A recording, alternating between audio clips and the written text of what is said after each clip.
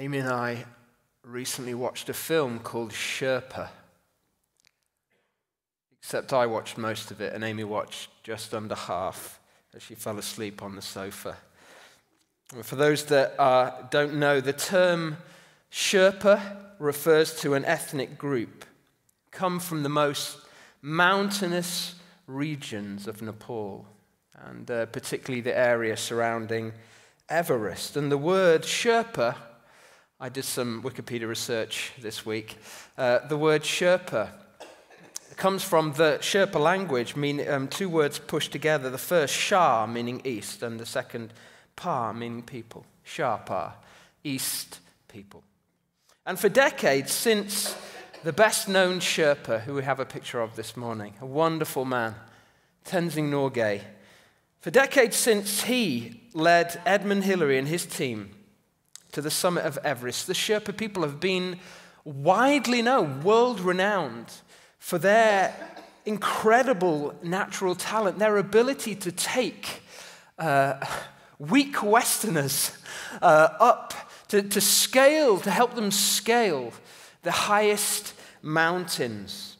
Their natural talents given for the benefit of others, leading many others up mountains to achieve otherwise unachievable feats. And some suggest that the reason that the Sherpas are able to do this is because of a natural aptitude, a genetic adaptation to altitude.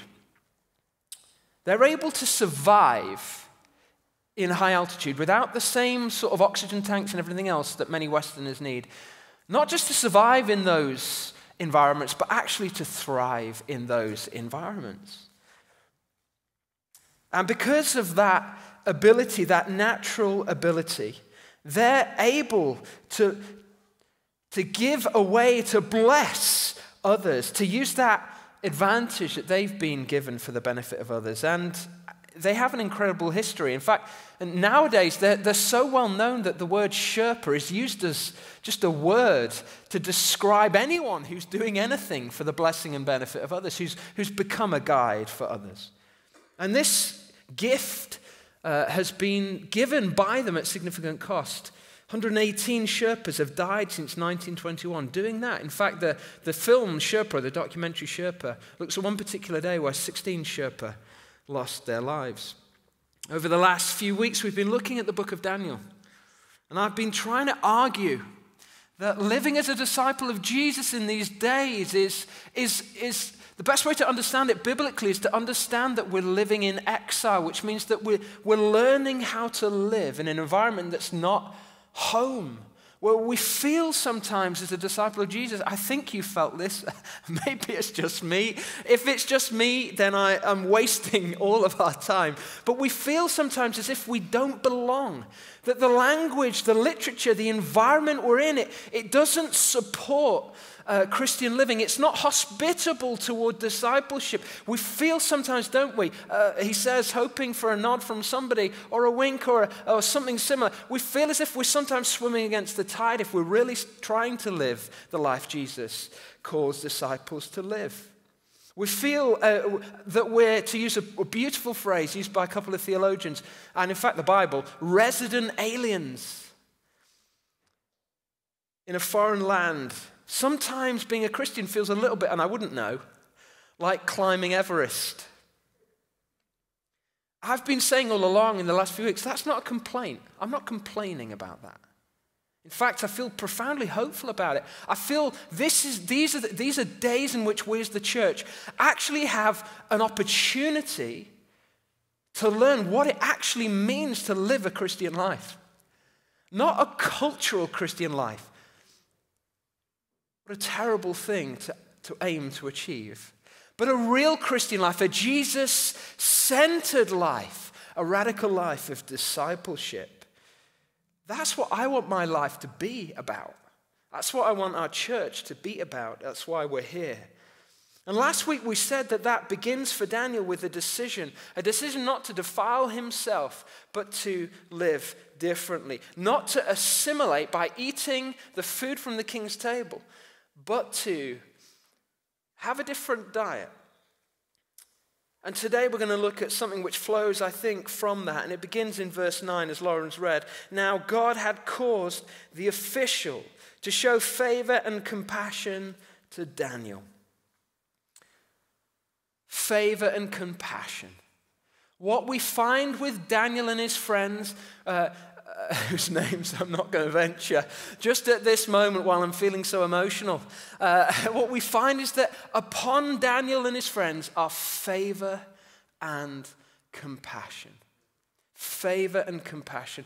Daniel and his friends are favored.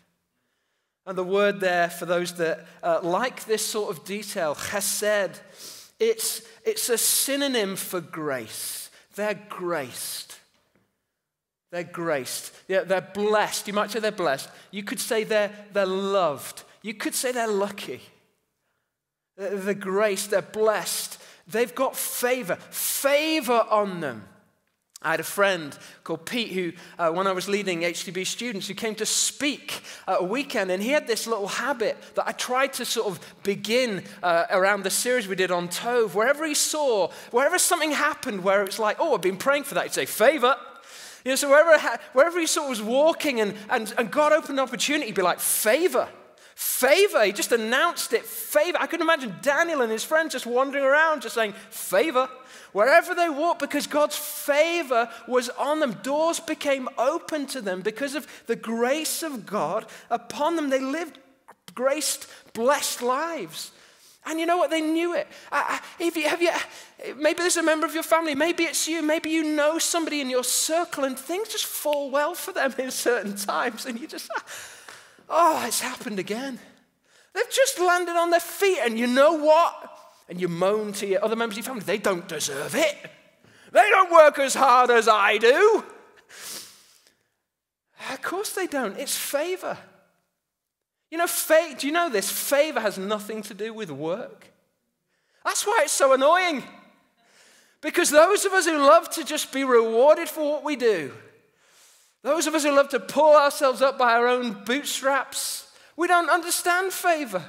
It doesn't work according to the economy of the world. You know, favor is the currency of heaven. It doesn't work according to the pounds of the world. It's God's gift. It's God's grace. It can't be explained and it can't be earned. But when the world sees it, it always provokes a reaction. Sometimes it provokes a hospitable reaction, a congenial reaction. Sometimes it provokes anger. You know, sometimes if you're walking in favor in your workplace, what you'll see is resistance. You're walking according to the favor of God in your family. Sometimes it will manifest to you as resistance. Sometimes you wonder, am I doing something wrong? And it's not that you're doing something wrong, it's just that God's favor is upon you. Sometimes Alan Scott says, the shadow side of favor is opposition. But God favors Daniel and his friends. There's a grace on them, you might say. They're his favorite. They stand out. They're special. You know, we don't get to choose what favor we have. I'm a disciplined person. I wish favor sometimes didn't work according to just God's merit. I wish that it was about showing up early. I wish it was always the case that the early bird caught the worm. Sometimes it is. I'm not anti-discipline, anti-grace at all. In fact, was it Gary Player who said about golf, the more I practice, the luckier I get? Maybe there's some kind of spiritual truth in there too. But we don't get to choose what favor we have. But we can waste favor. We can waste it. You see this, actually, examples of this littered over the culture. For the older ones in the room, remember perhaps George Best. Extraordinary natural advantage. Now, as obviously as a Manchester United player, I don't really fully get it. Because I'm a Manchester City fan, as you know, and so are you, as I know. George Best, though, he carried so much favor. There was just natural favor. And yet he didn't know how to spend it. He didn't have the character to sustain the favor on him. So often we see that in the church, don't we? People favored by God and they haven't developed the character in order to handle the favor. You know, for those of us who don't even know who George Best is, who's George Best? Who's that? Maybe some of you will remember Amy Winehouse. Again, just an extraordinary natural favor. God's grace upon her, but just for lots of reasons wasn't able to sustain that. For those of you who just like a good, solid, biblical example, don't give us these cultural examples. We want a Bible figure. The word of God will do for us, thank you. Pastor, King Saul. There you go. Stick that in your pipe and smoke it. King Saul. So much favor. Stood a head above every other figure around him. Handsome. Good-looking chap as well. Extraordinary favor of God, and just couldn't handle the favor. But Daniel and his friends have favor. They are favored. And God's favor is on them, but also compassion is on them. The word is racham. It means compassion, funnily enough. That's why they've translated it as compassion. Sometimes you just don't need somebody to tell you because it's in there, and that's what it means. But by extension, it refers to the womb. Cherishing the fetus. You know, when you see a mum-to-be just rubbing her tummy, and she's not scratching, she's just nurturing. That's what this word means. It suggests it's the kind of emotion that's shared between people who've shared a womb together. And you're like, my kids have shared a womb, and they don't nurture each other. Well, sometimes they do. We have twins, as you know, and they literally shared a womb at the same time.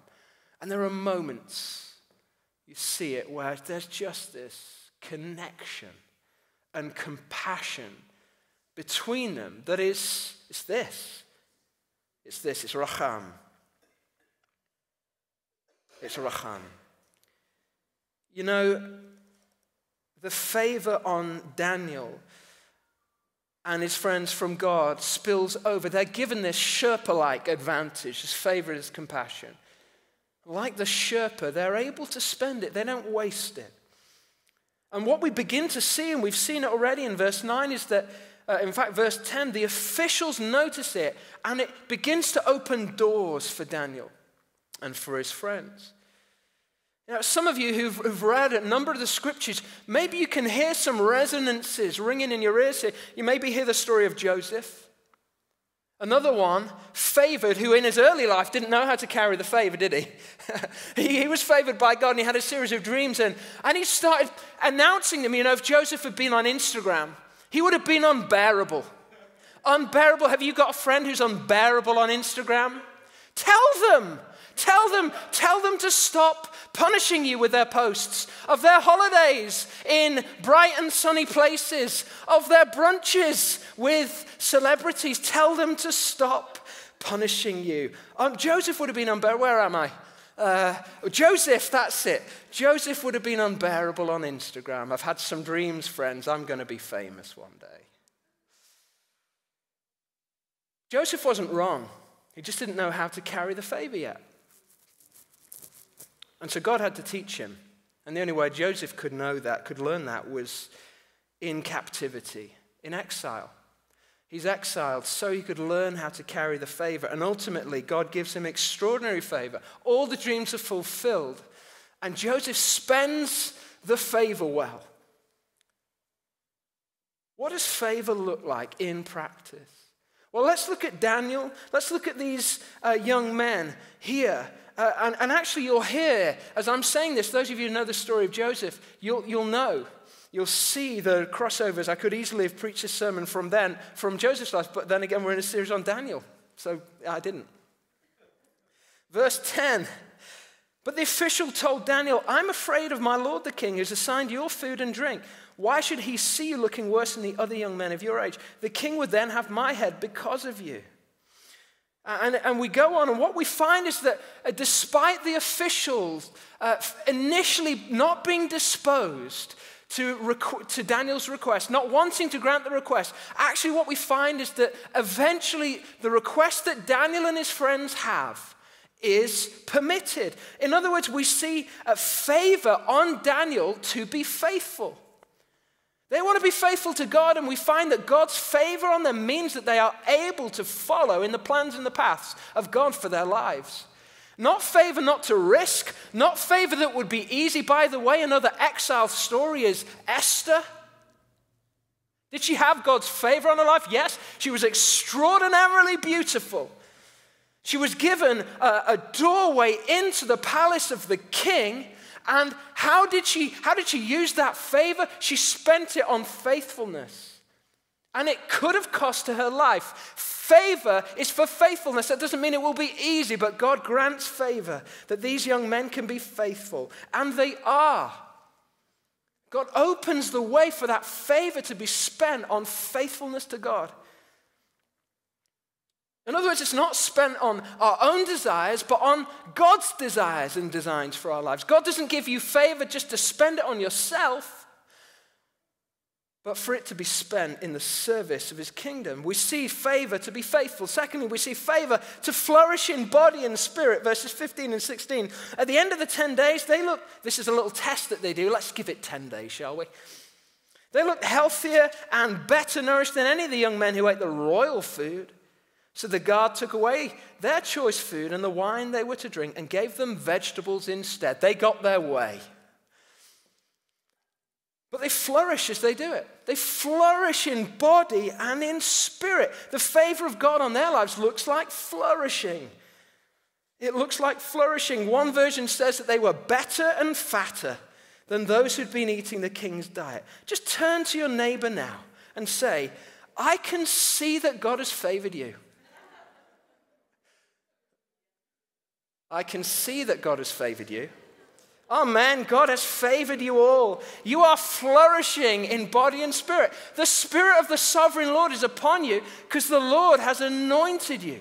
You are anointed. We are anointed. We are favored to flourish, just as Daniel and his friends flourished. And thirdly, we're favored to go further. Can you see? All of these begin with F, and that is a sign of God's favor on me.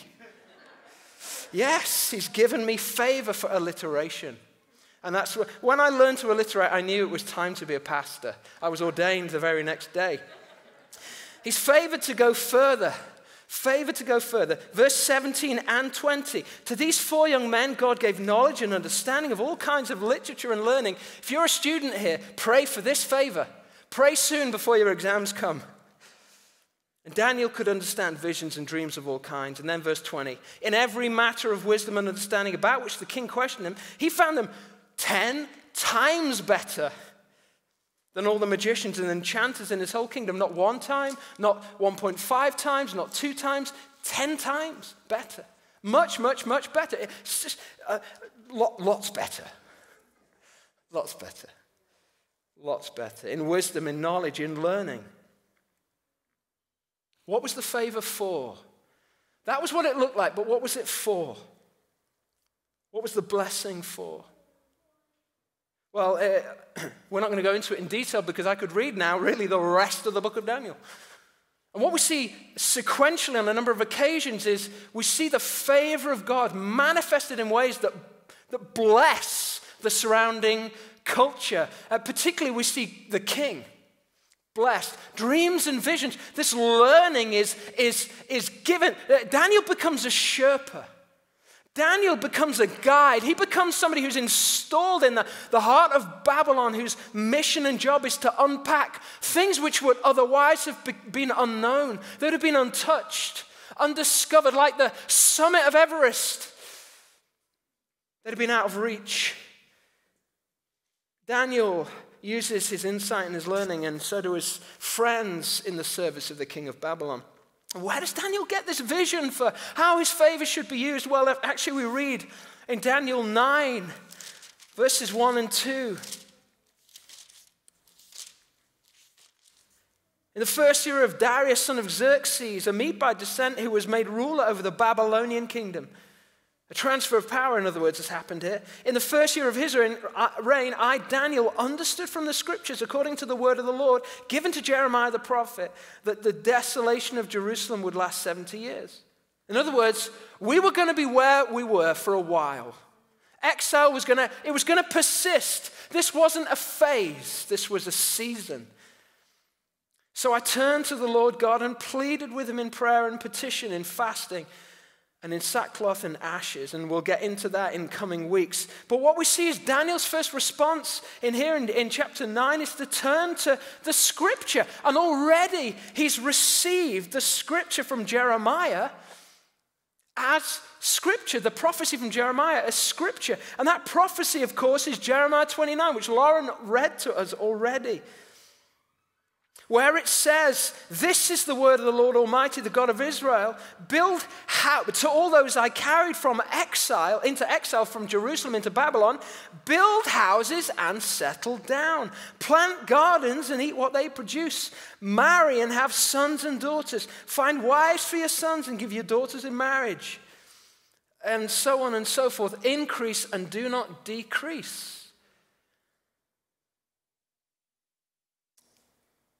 What's the favor for? The favor's for increase. The favor is to spread the blessing. The favor is, we could read from Genesis 1 here, the favor is to be fruitful and multiply. The favor is not just that you would flourish, but everything and everyone around you would flourish too. And so Jeremiah puts it, or the Lord through Jeremiah puts it in these words that are, they're so powerful. They're so, you could have them as a tattoo. I mean, they're just so poetic. Seek the peace and prosperity of the city to which I've carried you into exile. Pray to the Lord for it, because if it prospers, you too will prosper. Seek the welfare.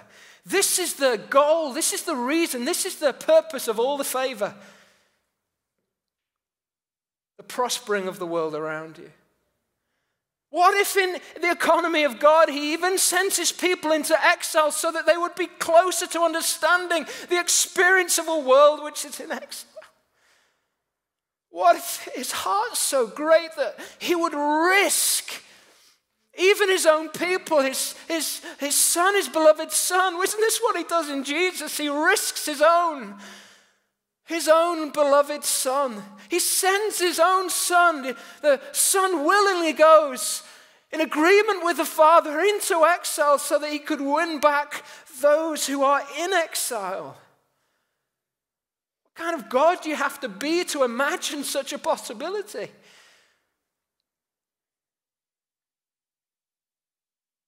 God binds himself to the future of the people on earth. And so because of that, we are to be people who bind ourselves to the future of the cities and the places in which God gives us favor. And that means serving a people who are not good, who are not tov. They don't speak like we do all the time. They don't have good Christian manners and good Christian morals. They don't necessarily smell like we do.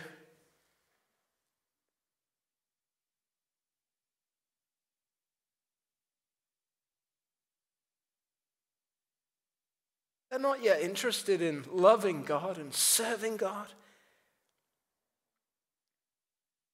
They may quite enjoy a meal or two from the king's table.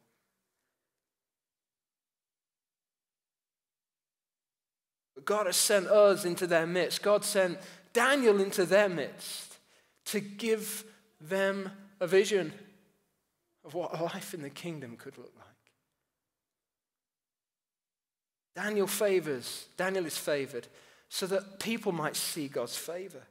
God blesses Daniel and his friends so that his life and their lives could be a blessing. The purpose of the favor is to share the favor. The purpose of God's blessing is that blessing would be shared, that it would be spent, not frugally, but abundantly, profligately, prodigally. This is a profound insight into the thinking of Daniel, but also into the thinking of God and the role of the church in exile. I suppose you could say that we are called to be Sherpa. We're called to be Sherpa. Our job is to be specially favored, specially adapted to life on Everest. Why? So that we could Instagram pictures from the top, from the summit. Hey guys, I made it. Do you feel #WellGel? People don't say that anymore, do they? No. It's been a while since I was on Instagram. No. We're called to the mountain. We're called to be up there. Walking, we're called up the mountain into the presence of God so that we would take others with us.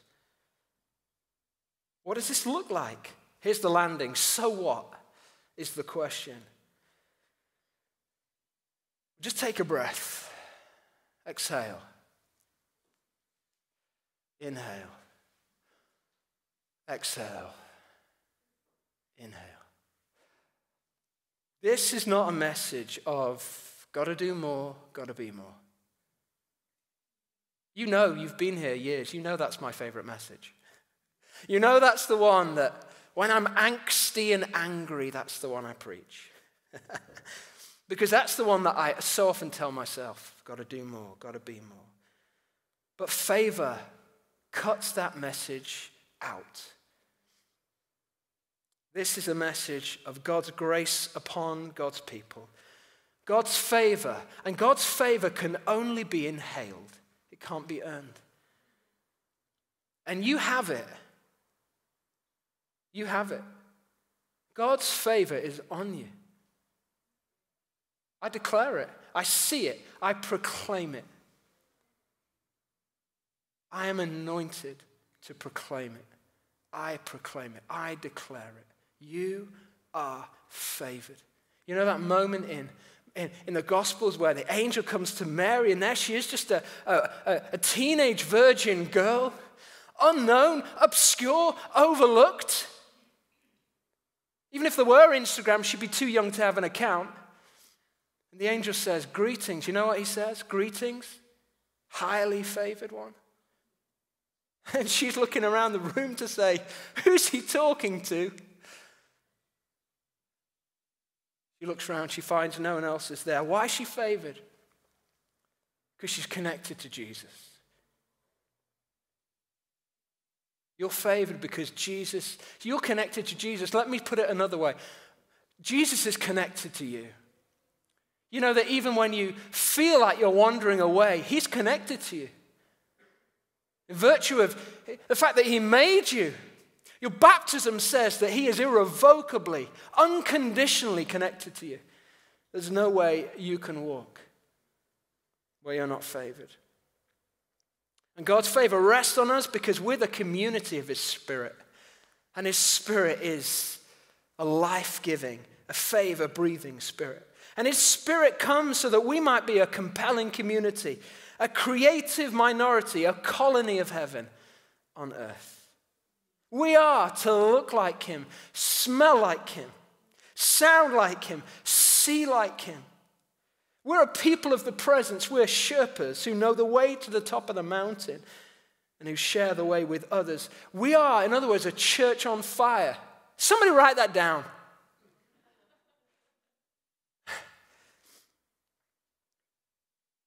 We only become a church on fire by breathing in. By breathing in. Breathing in. Breathing the breath he gave us to breathe. But we inhale in order to exhale, don't we? The goal of this kind of church, the goal of this kind of movement, this kind of people is to be good news for the world, to be for the sake of the city in which God has planted us, to join our destiny with the destiny of the city, to seek the peace and the prosperity of the city. He wants to release a blessing for us so that he can release a blessing through us. The city alive. You are favored at home. You are favored at work. You're favored in school. You're favored at university. You're favored in your coming in and you're going out from this time on and forevermore. And you're favored so that you might declare and live the gospel of favor, which God has shared for the benefit of the whole world. Breathe in his favor this morning. That's what we come to church to do, to breathe in his favor so that we might breathe it out over a hurting,